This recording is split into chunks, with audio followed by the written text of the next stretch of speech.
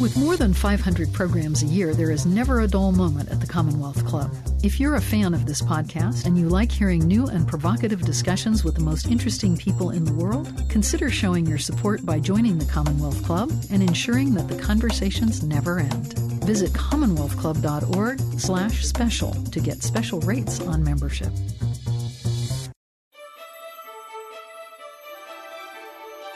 Thank you for joining us for another podcast from the Commonwealth Club.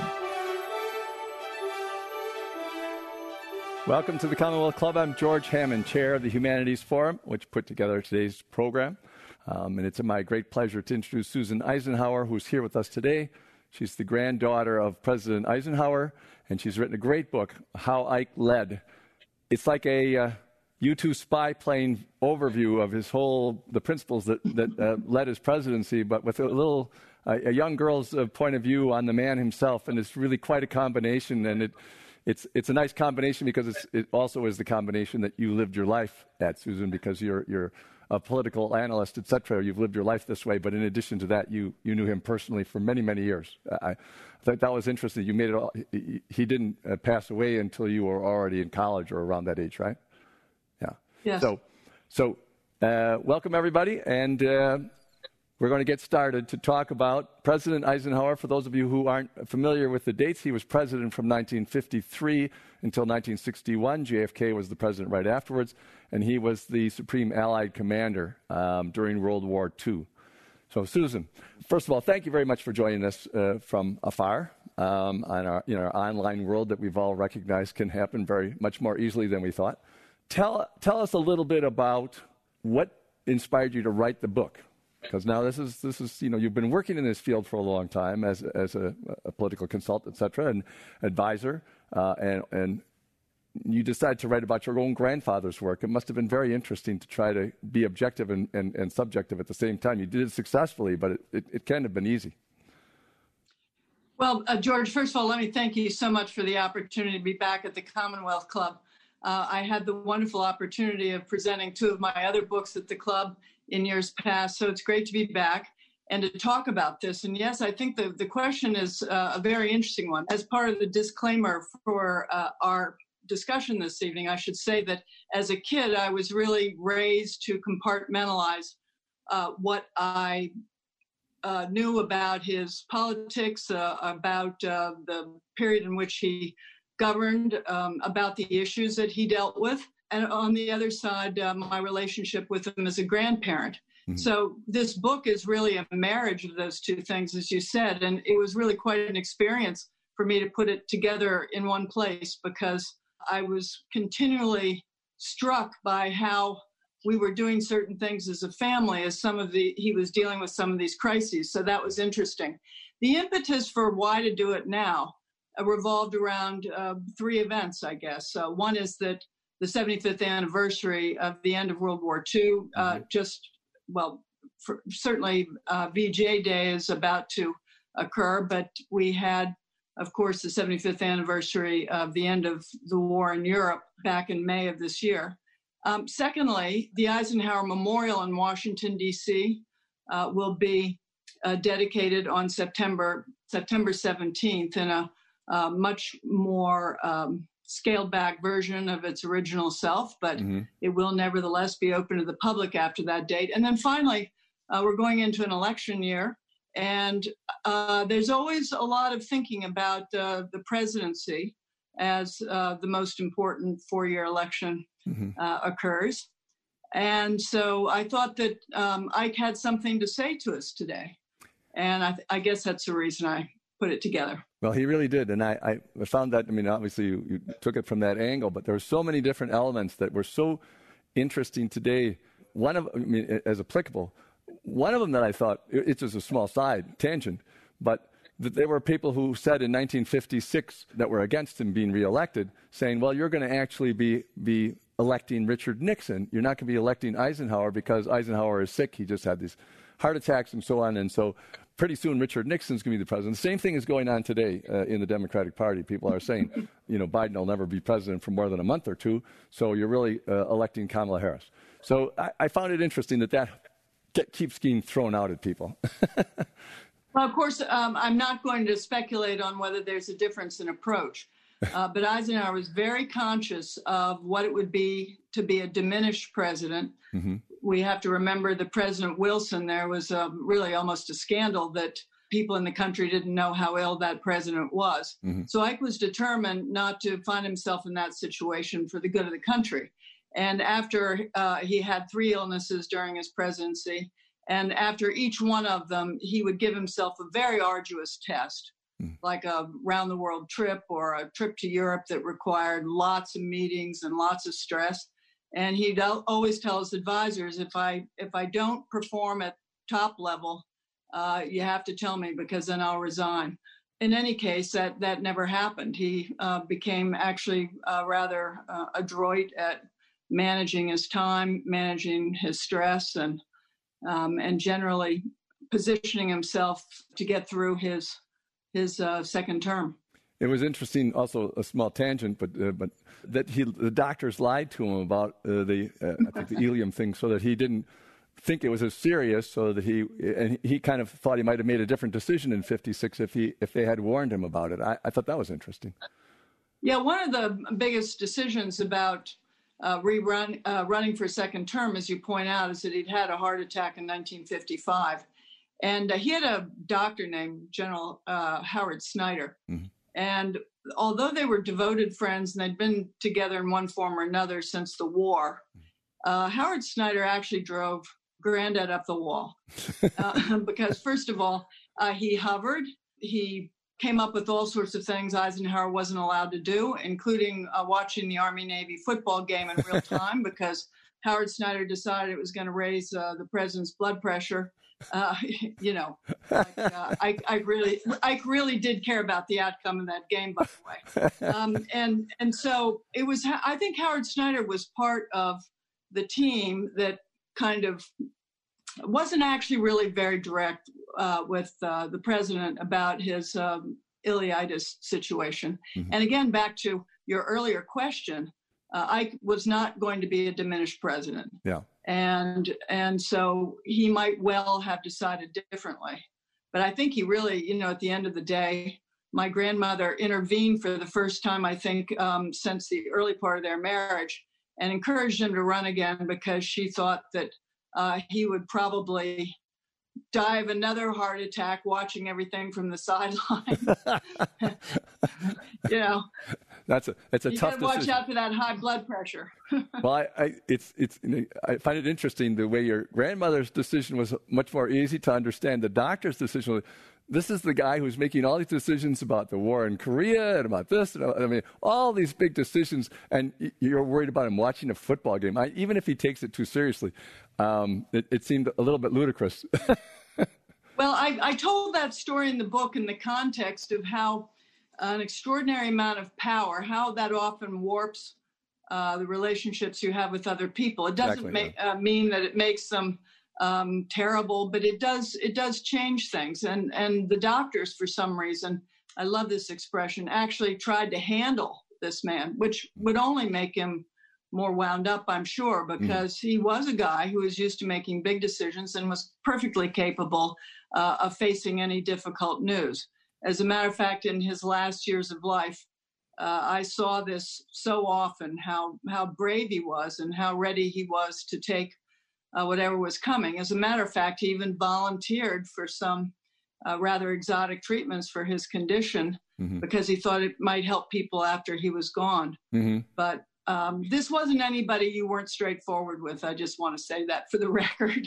Yeah, and it's a good transition, because before we get to the big issues that he faced, I think it'd be good to talk about these personal relationships that he had, the friendships that he had, the people that kept him grounded, his family, and your own relationship with him. And you have some pictures to show, which include some pictures of yourself with him when you were younger. So we'll get those up on the screen. Okay, so there's the picture we've been showing. This is him at right around the end of World War II, right? Yes, this picture was taken in 1945. By that time, he had his 5th star, and I think it's a lovely picture. I think he looks tired, though. I don't know if you'd agree, but he looks content. If the picture were full length, you would see that he's wearing only a single bar of ribbons and 5 stars on his shoulder. He was not one to walk around like a Soviet general with medals that went all the way down to their waist. I like this picture because I think he looks approachable, though I would say tired. And that's got to be a fairly accurate assessment, since it's impossible to know how you could be working 100 hours a week or 130 hours a week, sometimes up all night, up in the middle of the night, and not come out of a 3-year stint like that really, deeply tired. And in 45, how old was he? He was born in the... He was born in 1890. 1890. So he would have been 55 years old. As a matter of fact, if you look at pictures when he was president of Columbia University, he actually looks younger than he does in that picture, even though it was it was another 5 years later. Yeah. Well, he gave a lot of energy. So the next picture is a picture of you. Oh. and this is you as a teenager with him, and a horse, right? Oh, yes. Is there a horse in that picture? I can't see it from here, but... Seems like there's a back of a horse. Well, perfect. Maybe not. Perfect. Yeah. Okay, well, I became an amateur photographer, and we have in our family collections all sorts of these homemade things. What I like about that picture is somebody else took a picture of Ike taking a picture of me.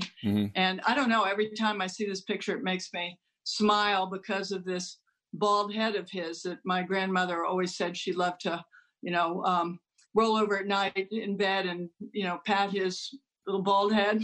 Yeah.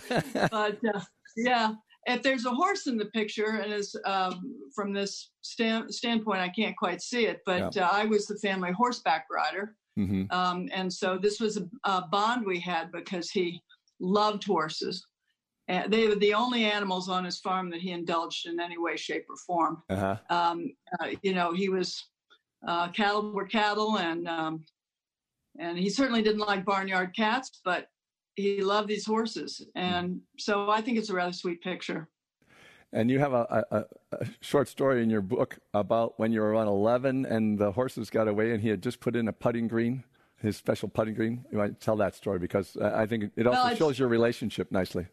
Well, I think the story says a lot about Ike's compassion and my lifetime guilt, because he just put in a putting green, and he put the putting green in because he wanted to have some privacy while he practiced his putting.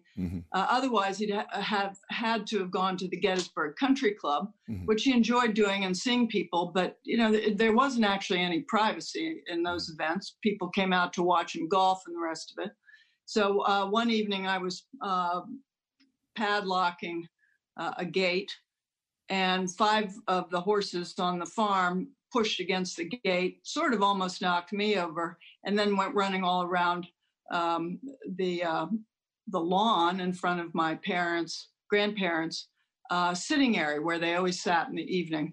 And all 5 of these horses are running around like crazy and circling here and going there, and then made a huge sweep across his golf green. And I was more than in a state of panic. Everybody came out of the fields, field hands, Secret Service, everybody. And we were trying to round up these animals. We finally did. And then I had to go in and face the music. And not only had they ruined my grandfather's golf green, but I was late for dinner. So this was one of those moments in childhood that you don't forget. So I walked in. He always sat in a swivel chair, and he swiveled around. And he looked at me and he said, "You know what I said to your grandmother? Wow, I haven't seen horses run like that since I was a kid in Abilene, Kansas." And of course, I apologized after that, but I never heard of it again. And it was a very smart move on his part, because the guilt would be lingering. And I was careful never to make a mistake like that again. But he was very nice not to bring it up or to hold it against me or hold it over my head, because I think he knew I was devastated. and wouldn't do it again. It's one of those classic experiences that is in a Disney cartoon for children, that the child makes that mistake, of irresponsibility. And then, yes. In the ones where the parents are good, they do what Ike did. And where they're bad, they look like a witch. So. Well, George, I'd add one more thing is that I had the great good sense to apologize profusely and to take full responsibility. And I think that went down very well. I fear I would have had a significant ongoing lecture about personal accountability had I not done so. But you'd already learned that lesson, I'll bet. Yeah, I'd learned that one already. Yeah. So here he is. He's painting a picture. I assume that you're in that picture.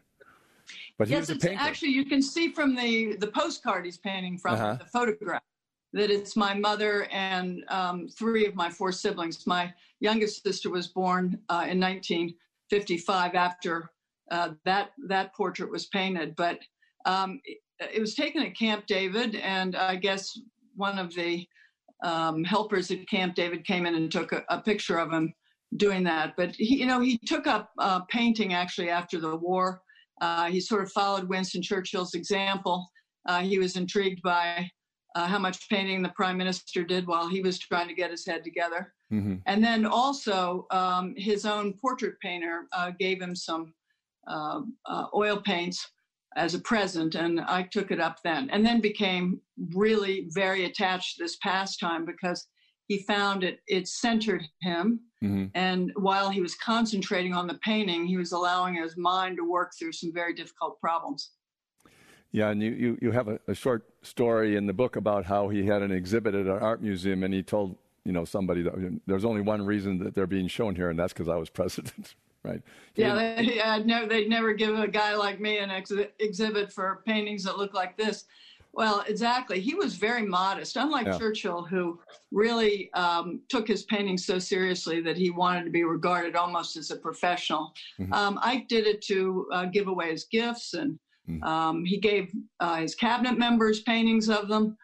He painted all of his wartime colleagues. He actually even painted Prince Charles and Princess Anne for the Queen of England, and always with full apologies about their execution. But actually, he had some talent, I think. Yeah, we have a picture here of what he did with Churchill's. The picture of Churchill. That's the next picture. Yeah, that's quite talented. It's not, it's not amateur. Not bad. Yeah. And the other charming thing about this painting is that he actually was able to present it to Prime Minister Churchill when Churchill, he just stepped down, but he was visiting in the United States. And there is a wonderful picture of Churchill sort of looking it over like, Churchill the painter would. Actually, Ike also painted Field Marshal Bernard Law Montgomery, who was one of the big personalities he worked with during World War II. And it's a lovely, lovely painting that hangs today in the British Embassy in Washington, D.C. So you said it's one of his interesting personalities. He's sort of a frenemy, as they would call him now, right? Something like that. They got along, but they were enemies too. So, and the next picture is one that he gave to you, the next painting. Yeah, there's a little story with this one, right? Yeah, there's a story about this one. I often stood behind him when he was at the easel. He had in addition to his retirement years, he always insisted on having a studio somewhere nearby. So in the White House, it was on the 2nd floor overlooking Lafayette Park. And it was around that time that I was standing behind him, admiring his work. Now, this is a landscape. I don't know what the scene is, but as I said before, he painted usually from postcards. And these landscapes he did were always serene. And it's been noted that there's something ironic about it because probably every brushstroke is full of some kind of turbulence he's trying to make sense of. This painting at the bottom is dated DE 1957. And in 1957, many things happened, but I was intrigued when I looked at the back of it that it says to Susan 1958. Mm-hmm. So that means it's likely a painting that was done first of all, during the Little Rock crisis, when Eisenhower sent the 101st Airborne Division to desegregate Little Rock High School and to escort non-African Americans to start school in that September. And then right after that, of course, was Sputnik, and the Soviet Union launched its first artificial satellite, or I should say the world's first artificial satellite into space.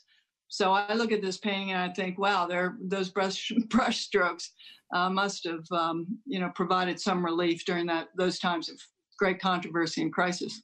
Well, we're going to go back to that. I mean, people talk about October surprises, and in 1956, your grandfather certainly got two really huge ones.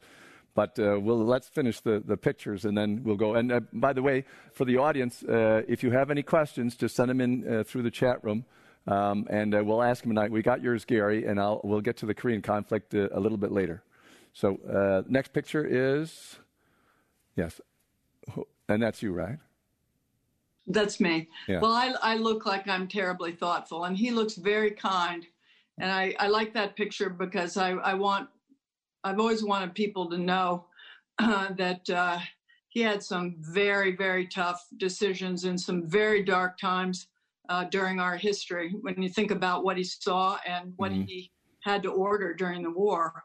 But, he never became hard or cynical. And I think as both a family member and as an analyst, I think it's remarkable.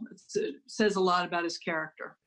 It seems to me one of the hardest things to do to make those decisions, we'll get to D-Day later, to know that at the best, so many people will die. And at the worst, you don't even succeed at what you're trying to accomplish, and even more people will die. The people who've made those decisions for us, I think is why they get admired for decades and even centuries to come, because it's so crucial. And your grandfather's certainly one of those. The next picture, we have a couple of pictures of him, I think now. Here's a picture of him as a young man on a baseball team, just so that you can see him before he's bald, right?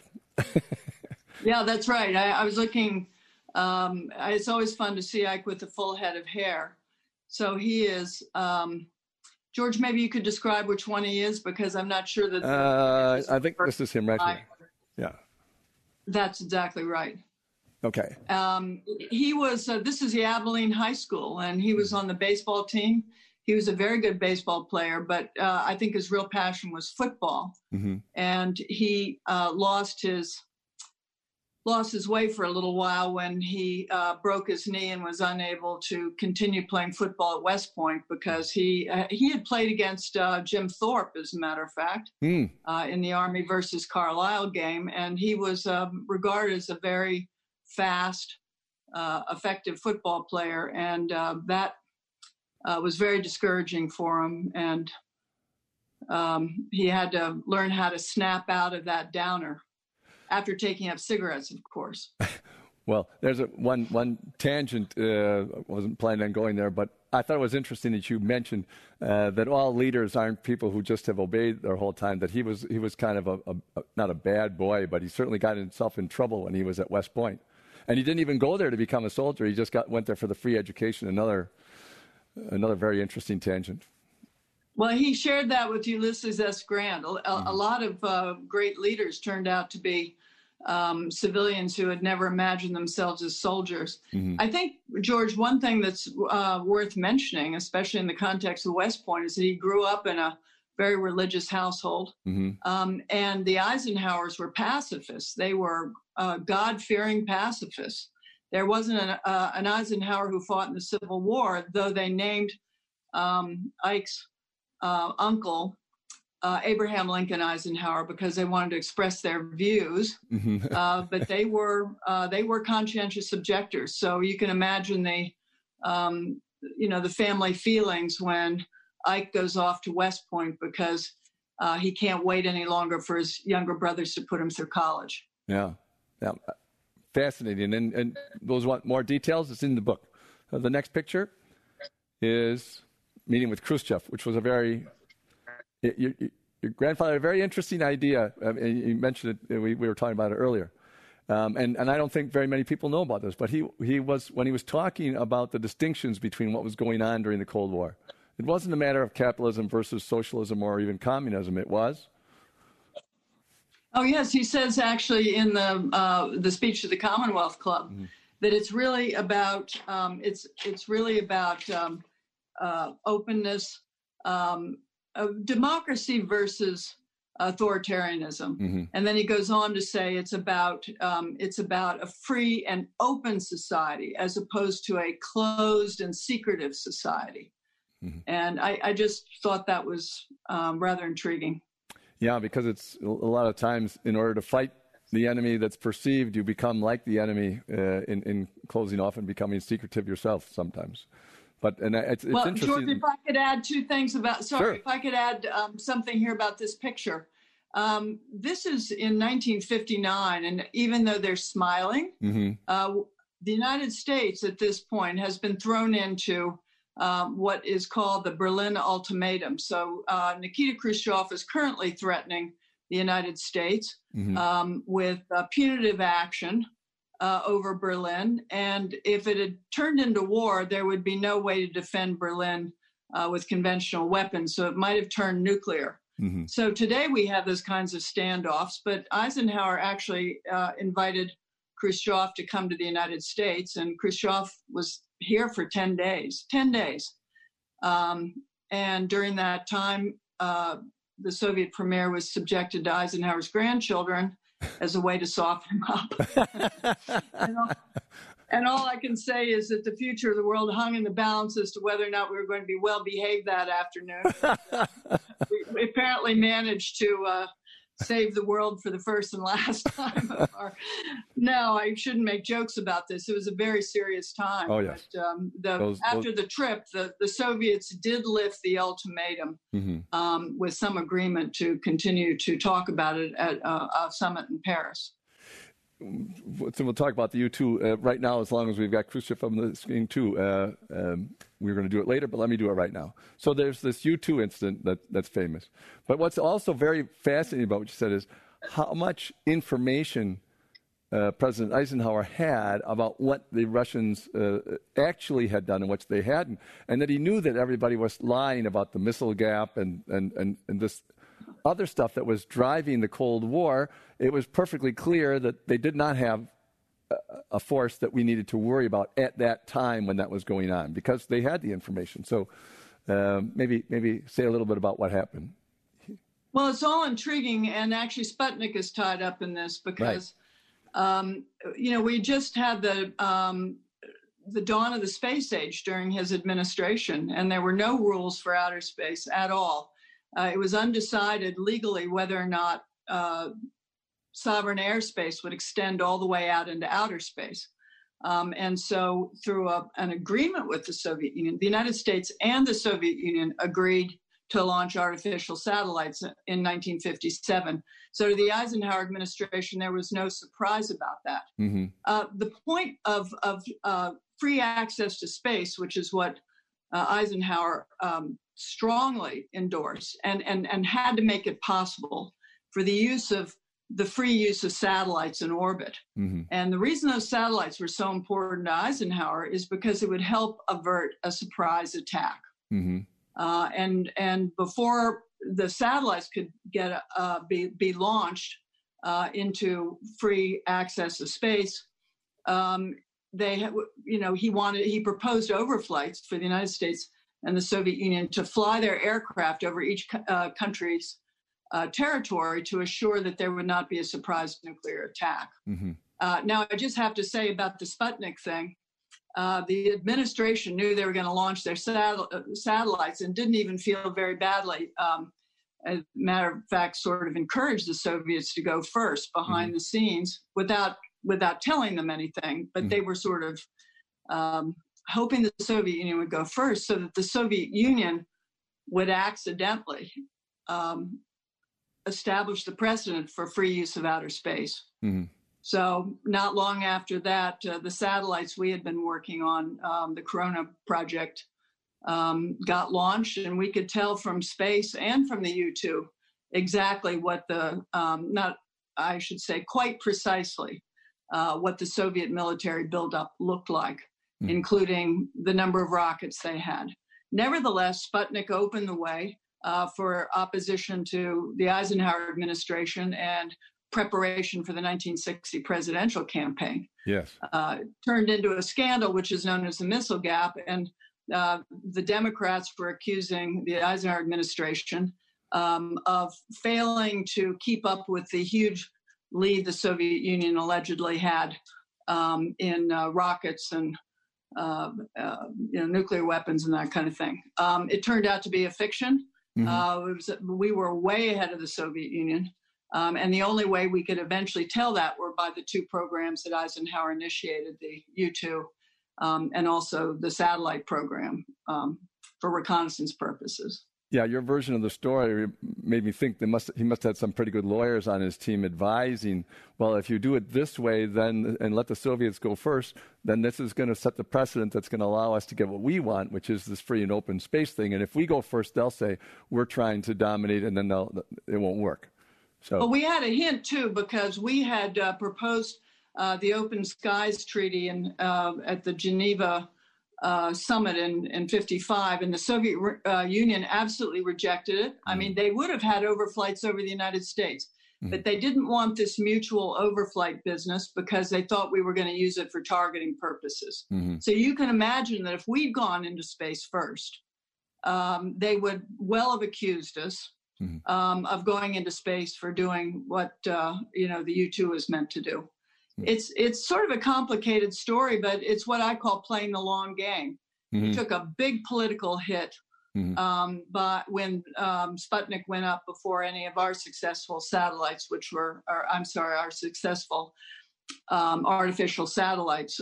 But in the end, it was what began to establish a framework for space, which allowed all of the tremendous amount of development to take place without conflict. Well, he was the right man in the right place because he certainly had the long game in his mind a lot, and he had plenty of experience with it. And the other thing that was very interesting, also tangential about your book, was that because he had so much dealing with the Russians during World War II and so on and so forth, that he was in a very good position to have a realistic idea about what they were up to and what they would do and what they wouldn't do. And he did not consider them so fanatic that they would destroy themselves, that they were somewhat rational players. Yeah, my father had a tremendous sense of humor, I must say. I asked him what he thought was one of the biggest intelligence conclusions of the 1950s, and my late father said that the Soviets were not early Christian martyrs. Yeah. In other words, the assessment is that the Soviet leadership wanted to stay in power, and so that's a very big difference between wanting to launch a preemptive strike. Right. That's a big analytical difference. Big. Well, you just mentioned your father. Great story about the conversation he had with President Eisenhower, his father, about Korea. He wanted to go to Korea. He wanted to go back with his troops to Korea. And that's pretty serious. You didn't find out about that when you were young. I assume you found that out later. Did you find it out when your father was still alive, or did you read yes. it? Yes. Oh, okay.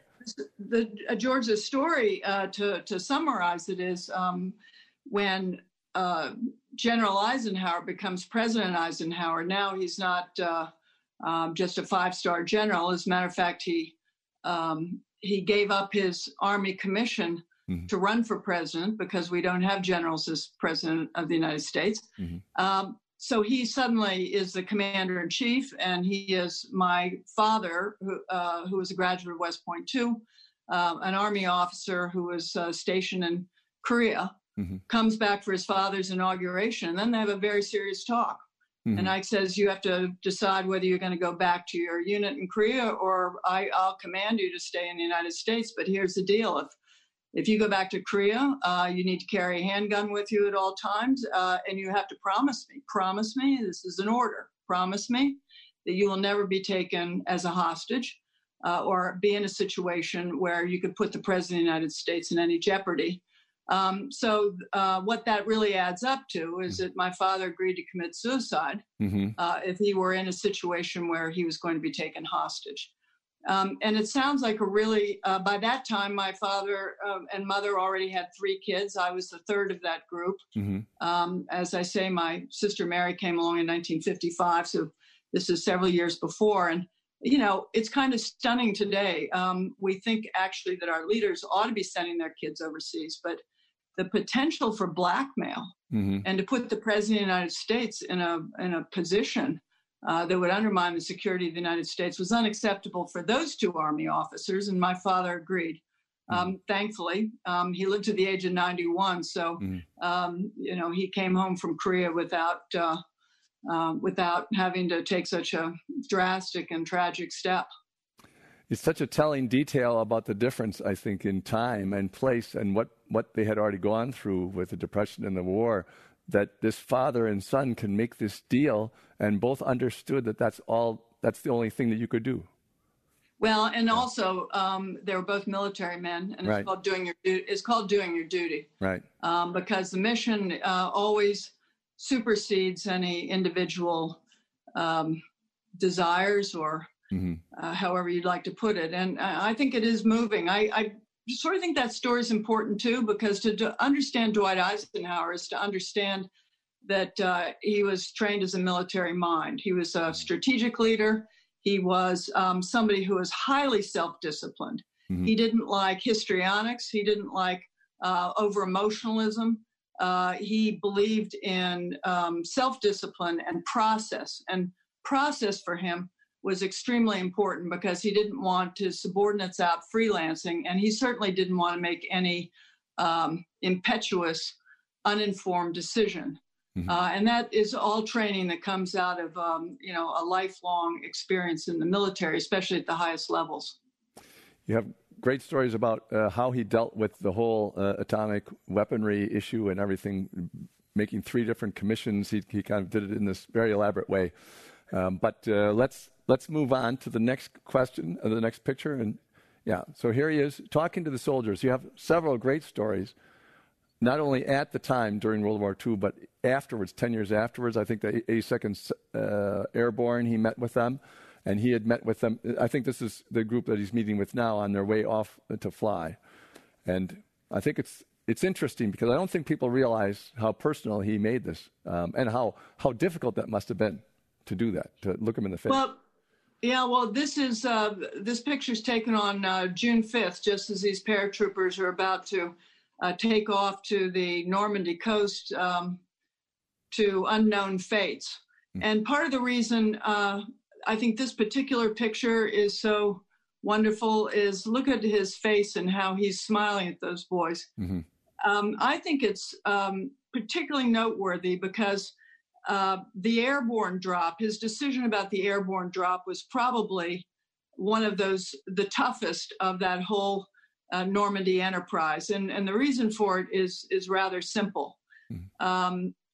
His technical expert, Air Marshal Trafford Leigh-Mallory, a British Air Marshal who was responsible for the 24,000 paratroopers who dropped, warned Ike about General Eisenhower about a week before the D-Day assault was to take place, that he thought that the paratroopers should be canceled because the Germans had reinforced a position and he thought it was dangerous, and that between 50 and 70% of paratroopers and glider troops would be lost in this exercise.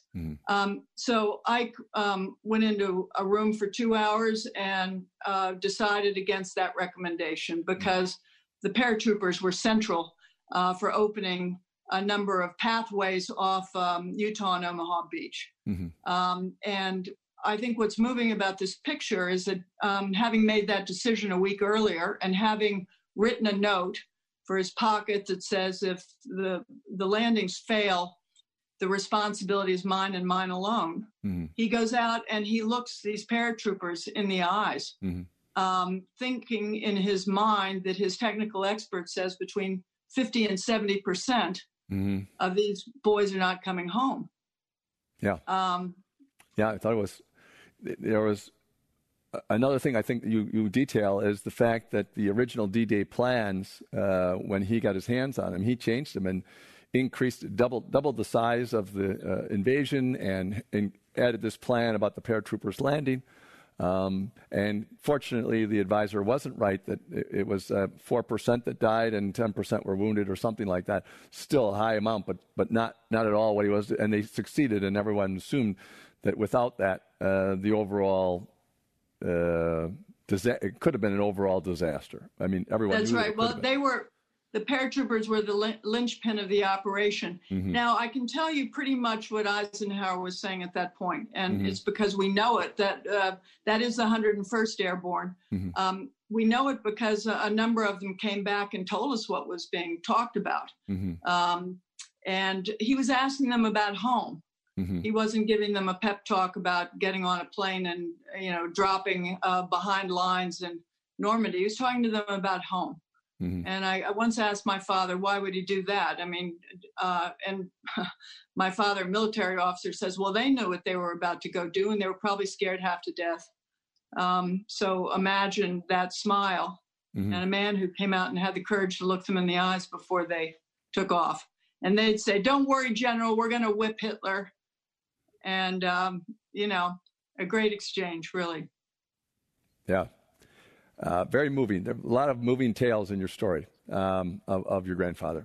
So I think the next picture is that's him at a D-Day remembrance years later. Do you know about how old he was at this time? Well, I'll tell you, he would have been 75. Mm-hmm. It was D-Day plus 20 years. That picture was taken. He gave an interview to Walter Cronkite, and they drove all through the Normandy coastline. Mm-hmm. And of course, this is the American cemetery before it had been completely finished. Mm-hmm. It was a long process to put that cemetery together, but this was the first time I could come back. During the presidency, the 10th anniversary of D-Day occurred in 1955 when he was president, and he did not want to politicize the what's really hallowed ground. So he sent a gift to the people of Normandy and then spent the day in seclusion. But here he comes back and he's talking to Walter Cronkite. But look at the pain in his face. Mm-hmm. All of those kids who didn't make it, and he was responsible for the decisions that may have cost some of those people their lives. Mm-hmm. So then Walter Cronkite says, what do you think when you sit here? And I'm very moved by this. He said, they gave us another chance. And he says, the question is, what are we going to do with that chance? Mm-hmm. And I, in a way, think that we're at a crossroads today where we have to ask ourselves, what are we going to do with the chance we have by the time we move beyond this crisis? Are we going to be a more united country, or are we going to allow our divisions to separate us as a people? Mm-hmm. That's really a great segue. We have actually audio of President Eisenhower. He spoke at the Commonwealth Club here 60 years ago, and as you know, and I have a little clip, maybe about 3 minutes long, where everybody can hear his voice. I know that a lot of people are not aware of it. It is not as commonly heard as President Kennedy's voice, for example, with the clips. But the way he says what he says is almost as important as what he says. And I think it's very relevant for today, just as you were saying. So as soon as that clip gets started, we'll listen to it. But I find it fascinating, as we were saying a little bit earlier, this generation of men. I mean, my father was in the war. He dropped off in North Africa, went up through Italy and Sicily. Yeah. Is it ready? Just go ahead and run it. Yeah. I'm glad to be here this evening to sustain your perfect score as having as a speaker every president of the United States since this club was founded at the beginning of the century.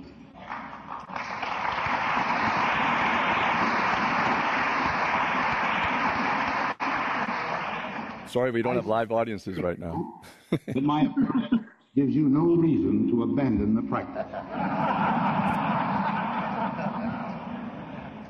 Moved by a wisdom developed out of experience, the organizer of this club devised for their new creation a noble and necessary purpose: better government in their state. Its energizing spark was the belief that, and I take these words from the documents of the time, California suffers greatly because the best elements of the population fail to cooperate for the common good as effectively as the bad elements cooperate for evil purposes. The dedication of that group and the unremitting efforts of its membership to pursue the course of sound government have remained undimmed for the almost 6 decades of the club's existence. The word Commonwealth signifies a group united by common interests. But equally significant is the fact that in the political realm, a commonwealth, as Mr. Webster defines it, has come to mean generally, if not always, an association based upon free choice. Tonight I shall try to apply to some aspects of the world of international affairs the founding principle of this organization, that this state suffered because of the failure of some elements to cooperate as effectively for good as others did for evil. No group, no matter how well-intentioned, can cooperate fruitfully unless there is first established a firm basis of common understanding. This the founders of your club recognized by noting that one of the great difficulties was that different groups in California did not know each other. They were separated at that time by wide areas, and they also distrusted each other. Just as the California of 1903, the year your club was founded, was a far cry from the Commonwealth of California today, so the world, as we turned into the 20th century, is scarcely recognizable as the one we know in 1960. And now we're 60 years later, almost to the day, and the same issues are here. And as you said, can people cooperate? One of the big issues that you talked about in the book in several places is that your grandfather was really not either a Democrat or a Republican. And so he was a moderate. And he worked together quite often. In fact, in his cabinet, he had Democrats, so on as used to be done. And it seems to me he was worried about the extremists at both ends. And those extremists at the time, on the right, there was the John Birch Society, there was the McCarthy anti-communists. On the left, there were the communists and people who were trying to help the Soviet Union to succeed, and other groups that were extreme. And he tried to run through the middle. And he was, of course, criticized for not moving fast enough by one group and criticized for going too fast by the other groups. But he definitely went right up the middle. And I've often thought today, and it's interesting because it's almost like the Democrats and the Republicans, without knowing it, shot themselves in their own feet by gerrymandering all of the congressional districts. They did it not to cause what happened back in the 80s, but they did it in order to ensure that they all got reelected. But what that did was it made the primary elections, the actual election, because their group was always going to win in their thing, as a result of which it pushed towards the extreme because the primaries work for extremists. And we could undo that process. And both parties, it seems to me, ought to be interested in that. But if they don't get interested in it, we could use another President Eisenhower that said, what about getting the Democrats that are moderate and the Republicans that are moderate to work together and do that instead? That run something because people, and I think about 60% of the voters, it seems from the polling, are right in that situation. So it's very interesting. I think that's the nice framework for all the different issues he covered. We have a couple of questions here, so there's plenty of things that we're going to cover. So many issues that he did it. But let's ask the questions that were asked, like Gary Landsman asked, what was Ike's strategy to prevent a flare-up of the Korean conflict? So there was a stalemate going on in Korea, and he came in as a general, and a lot of people thought, well, he'll win the war for us, but that's not how he went about doing it, because he's very realistic about that, about the Iron Curtain countries, and maybe you can talk a little bit about how he dealt with that. Well, of course, it's a long story. They always are. Yeah. But I think if you were to look at his, well, let me start by saying that after he was elected president, he went to Korea, as he promised during the campaign. And he actually took a helicopter ride over the terrain. He got pretty close to the front, as a matter of fact, if he wasn't right on the front, which I would have thought was rather dangerous for a newly elected president. But he wanted to see the terrain. He wanted to see the lay of the land firsthand. I think the terrain already worried him a lot, especially given the positions of both sides. And he thought that this is just not a winnable war, unless it becomes a big war and big weapons are used. He just didn't think it was going to succeed. And he was very much against wars without an end that would bleed not just human lives, but it would bleed the economy, and it would bleed energy and attention. And he set about, working out negotiations that led to the armistice.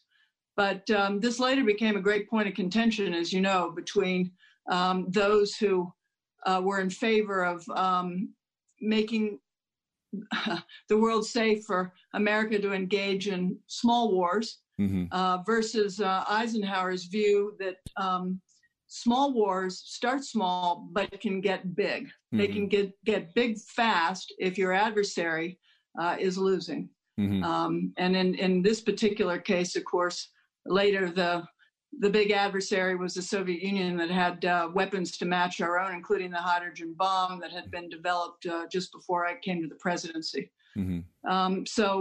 Yes, they managed. It turned out that there was, it wasn't just the United States that was war weary, that there was some flexibility that seemed to be present among our enemies in that fight. And so an armistice was achieved. It's still in place. And I guess that's the last chapter of the Korean situation, is what are we going to do? And are we going to stay in Korea, or are we going to ever be able to negotiate some kind of proper end to that war?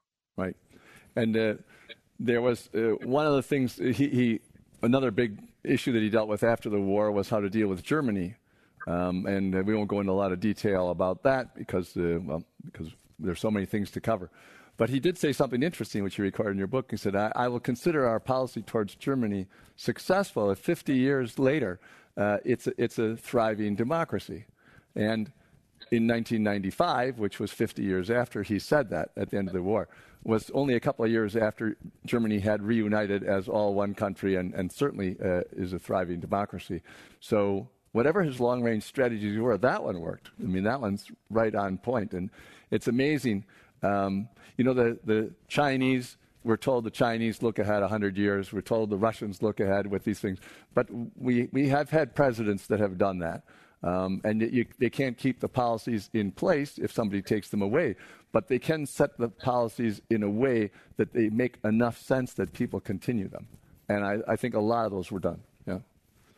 Well, I just want to say that I think that he was a strategic leader during the war and as president, and I think he was always looking for sustainable strategies. And I like the idea of a sustainable strategy because it's a good strategy if it stays in place and meets the needs over a longer period of time. So many of the things we call strategies today have like a one-term half-life, and then we have to, or it can go on for longer than that, of course, but then big course corrections have to be made. And I think that actually Ike's accomplishments hold up pretty well over the decades, and he was playing the long game anyway. When he liberated that concentration camp, and was horrified by what he saw. I mean, so shocked, he said he still can't find words for how he felt. And he was very articulate writer. Mm-hmm.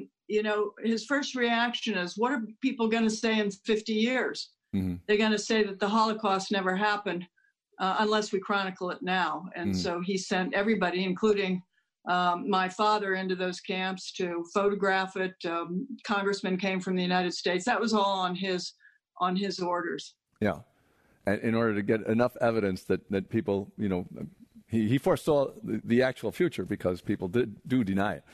But it's pretty hard with the evidence. I mean, people deny that we walked on the moon. He understood the difficulties of convincing human beings of anything very well. And one of the other interesting parts about his strategies is that a really good, sustainable strategy is usually one you don't have to hide. You usually can be transparent about those strategies and say, this is what we're doing, and this is how we're going to do it.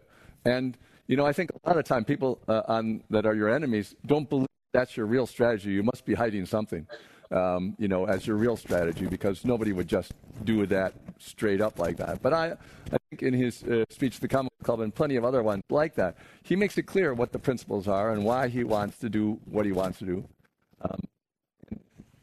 George, I just wanted to add here that Ike knew one thing. He knew it very well from the war, and it's something for us to think about today, is that the bedrock of leadership is trust between the leader and those he leads. And I think that's what he was saying in the Commonwealth Club speech, is that, the people don't know each other. How can they trust each other if they don't know each other, especially if they have a different point of view?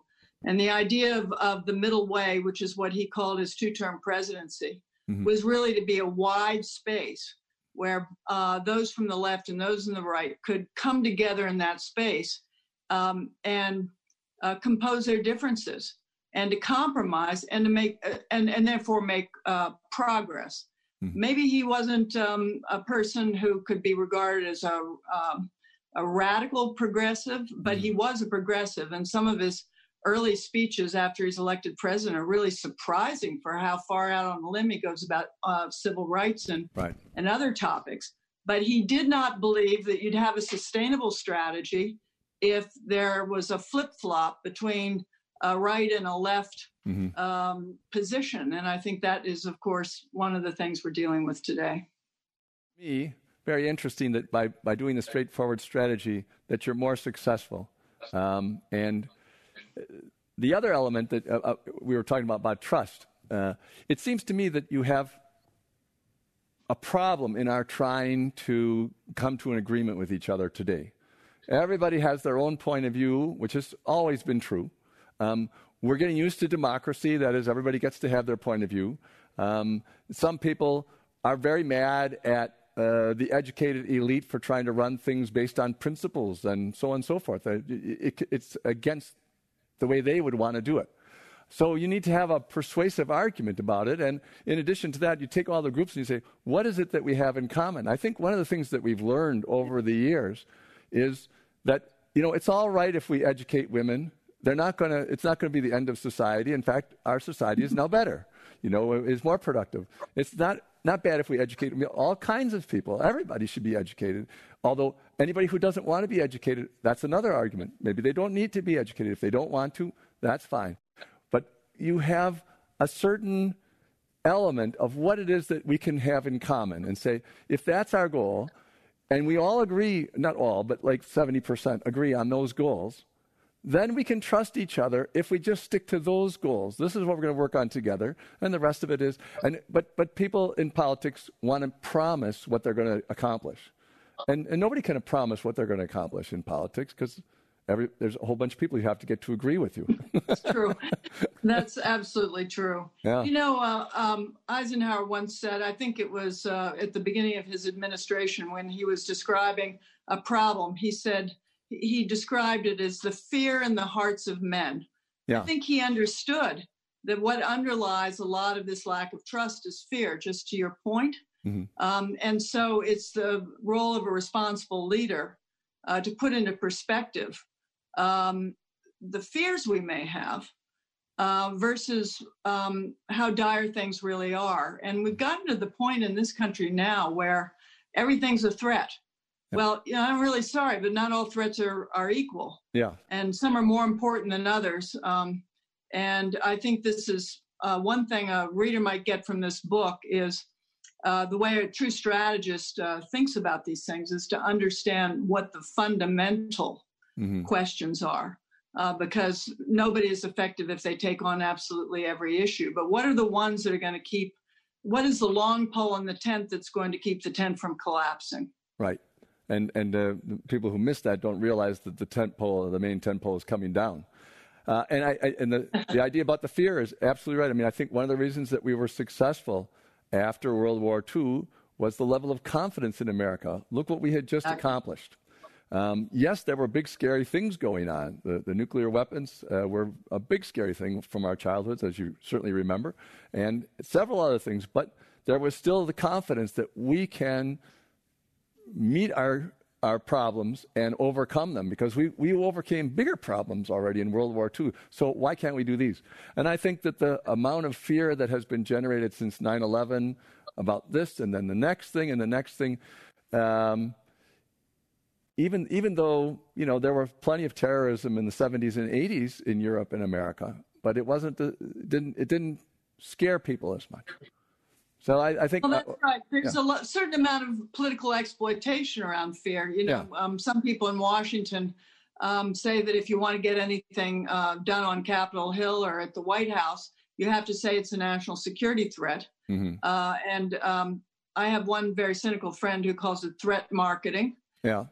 Whatever the case is, you see the early beginnings of that with the missile gap in the story I've written. Right. It certainly, we should be vigilant and alert at all times, but we have to also understand that the state of our economy, the moral authority we have as a country, both domestically and internationally, all these things Eisenhower thought were critical to our own national security and military capability, sure, but that wasn't the only thing that was part of our national security. Right. And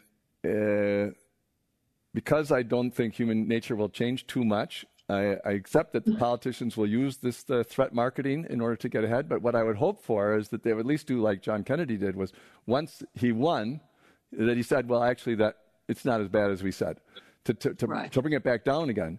I understand this. It's just like a game. It's like trash talking in a basketball game. You're trying to upset the other person so that they're not at the top of their game so that you win the game.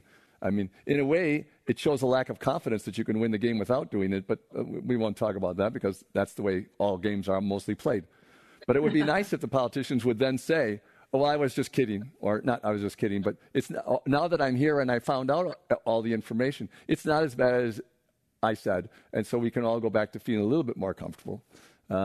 Because that level of fear is really the thing that dissolves society. You just there's another fear there too, which is probably contributed is part of the result of social media and just a whole bunch of cultural factors. But people are very afraid of being seen as weak. Mm-hmm. Or as a winner or a loser, mm-hmm. and these are I don't think my grandfather would understand that at all. Mm-hmm. He really believed in second chances. And if you believe in second chances, then you don't believe in the whole winner-loser accusations that are hurled at people. But these are attacks on people's motives and their personalities. And I don't think it helps at all. It doesn't help because then people might make ill-informed decisions just so that they are seen to be doing something, when in fact spending more time studying the issue, looking at the background and thinking about the long-term consequences would be more productive. Well, your grandfather certainly embodied that. One of my maxims in my writing is, everyone is a loser. Winners are just losers with more patience. No, that's good. Yeah. I like that. So we have one last question here in time for it, from Evans. how did he find it different to be a leader in the military versus leading in the world of politics and government? And, sort of which one was more difficult for him? You addressed that in your book, and I was very interesting. Well, I'm so happy for that question because there is no question that Dwight Eisenhower had a learning curve when he got into, full-blown retail politics. Mm-hmm. First of all, one of the big differences is when you're a five-star general, everybody you outrank everybody, mm-hmm. right? And the military is organized in a way to follow orders, and I would say that, and I think it's pretty evident in the book, that as a five-star general, he was remarkably flexible, and he was not like his former boss, General Douglas MacArthur, who, mm-hmm. Was tough on troops and, was addicted to the attention he received. Ike wanted to be the un-MacArthur, I think. Mm-hmm. In any case, but in any case, I think he described it during the Chief of Staff years, where he says that the biggest job in the military as commander or supreme commander is to think through how he really views things and what his strategy is going to be, and then to bring others along to lead people. Mm-hmm. Then he says, but I've noticed from being in Washington that making up your own mind on something is only just the beginning of the problem. And then he outlines all of the various problems there are. You don't know who is connected to who and who has a grudge against who. And it's actually a very, very funny passage. And I think it's probably particularly funny because he wrote it in his diary, which he never thought would get published for all of us to read and enjoy. But you saw some early hiccups in the campaign, and later, mostly in the campaign. But he picked up the algorithm of it pretty quickly. Mm-hmm. And I can just say that if we don't understand some of those hiccups, like his staff releasing his speech during the McCarthy encounter in Minnesota, then we're missing the adjustment he had to make. Mm-hmm. I think probably any time any leaks or any staff did not do what they were told to do, this was a big problem with him because it isn't what you do in the military. And so he ran a tight ship in the White House. Believe it or not, I mean, his associates were tremendously respectful of it. I knew many of his associates, and they liked the fact that they were given a lot of leeway. Mm-hmm. He was a very good person at delegating, but they understood that they had to be personally responsible for the decisions they were making too. Mm-hmm. I should add to that, of course, is that Eisenhower had a pretty good sense of who needed the short reins and who he could give more latitude to. But it's a fascinating question, and thank you so much for asking it, because we tend to study Eisenhower the president, or we study Eisenhower the general, but we don't really put the two of them together as much as we should, because this adjustment was a real one, starting with his role as Chief of Staff of the Army and going on from there. The people skills of dealing with so many different kinds of generals, including the really big egotists that he had to deal with in Patton and Douglas MacArthur, who used to be his boss. I mean, that's one thing. But with politicians, he had to learn a whole new set of buttons to push or whatever to understand these people. What drives them? Certainly not truth. Certainly not trying to win a war. Win election, yes. Well, I can kind of but anyway, I thought you did a wonderful job of showing both sides of that, and it's a great book for those of you who want much more detail. Get it and enjoy it. I'm sorry that you're all at home and have time to read it, but there it is. It's going to be a great idea for anybody that wants to go back to that period of time. So thank you very much, Susan, for explaining your book and the great pictures of your grandfather and of yourself from your childhood. And so ends another event of the Commonwealth Club in its 118th year of enlightened discussion. Thank you, George. My pleasure, Susan. That was great. You've been listening to the Commonwealth Club of California. Hear thousands of our podcasts on Apple Podcasts, Google Play, and Stitcher. If you like what you've heard, please consider supporting our work and help us bring 500 programs a year to listeners like you. Go to commonwealthclub.org/donate. Think your way around the world with our travel programs to exciting domestic and international destinations. And when you're in the Bay Area, please join us live at our events. Thank you for listening and for your support.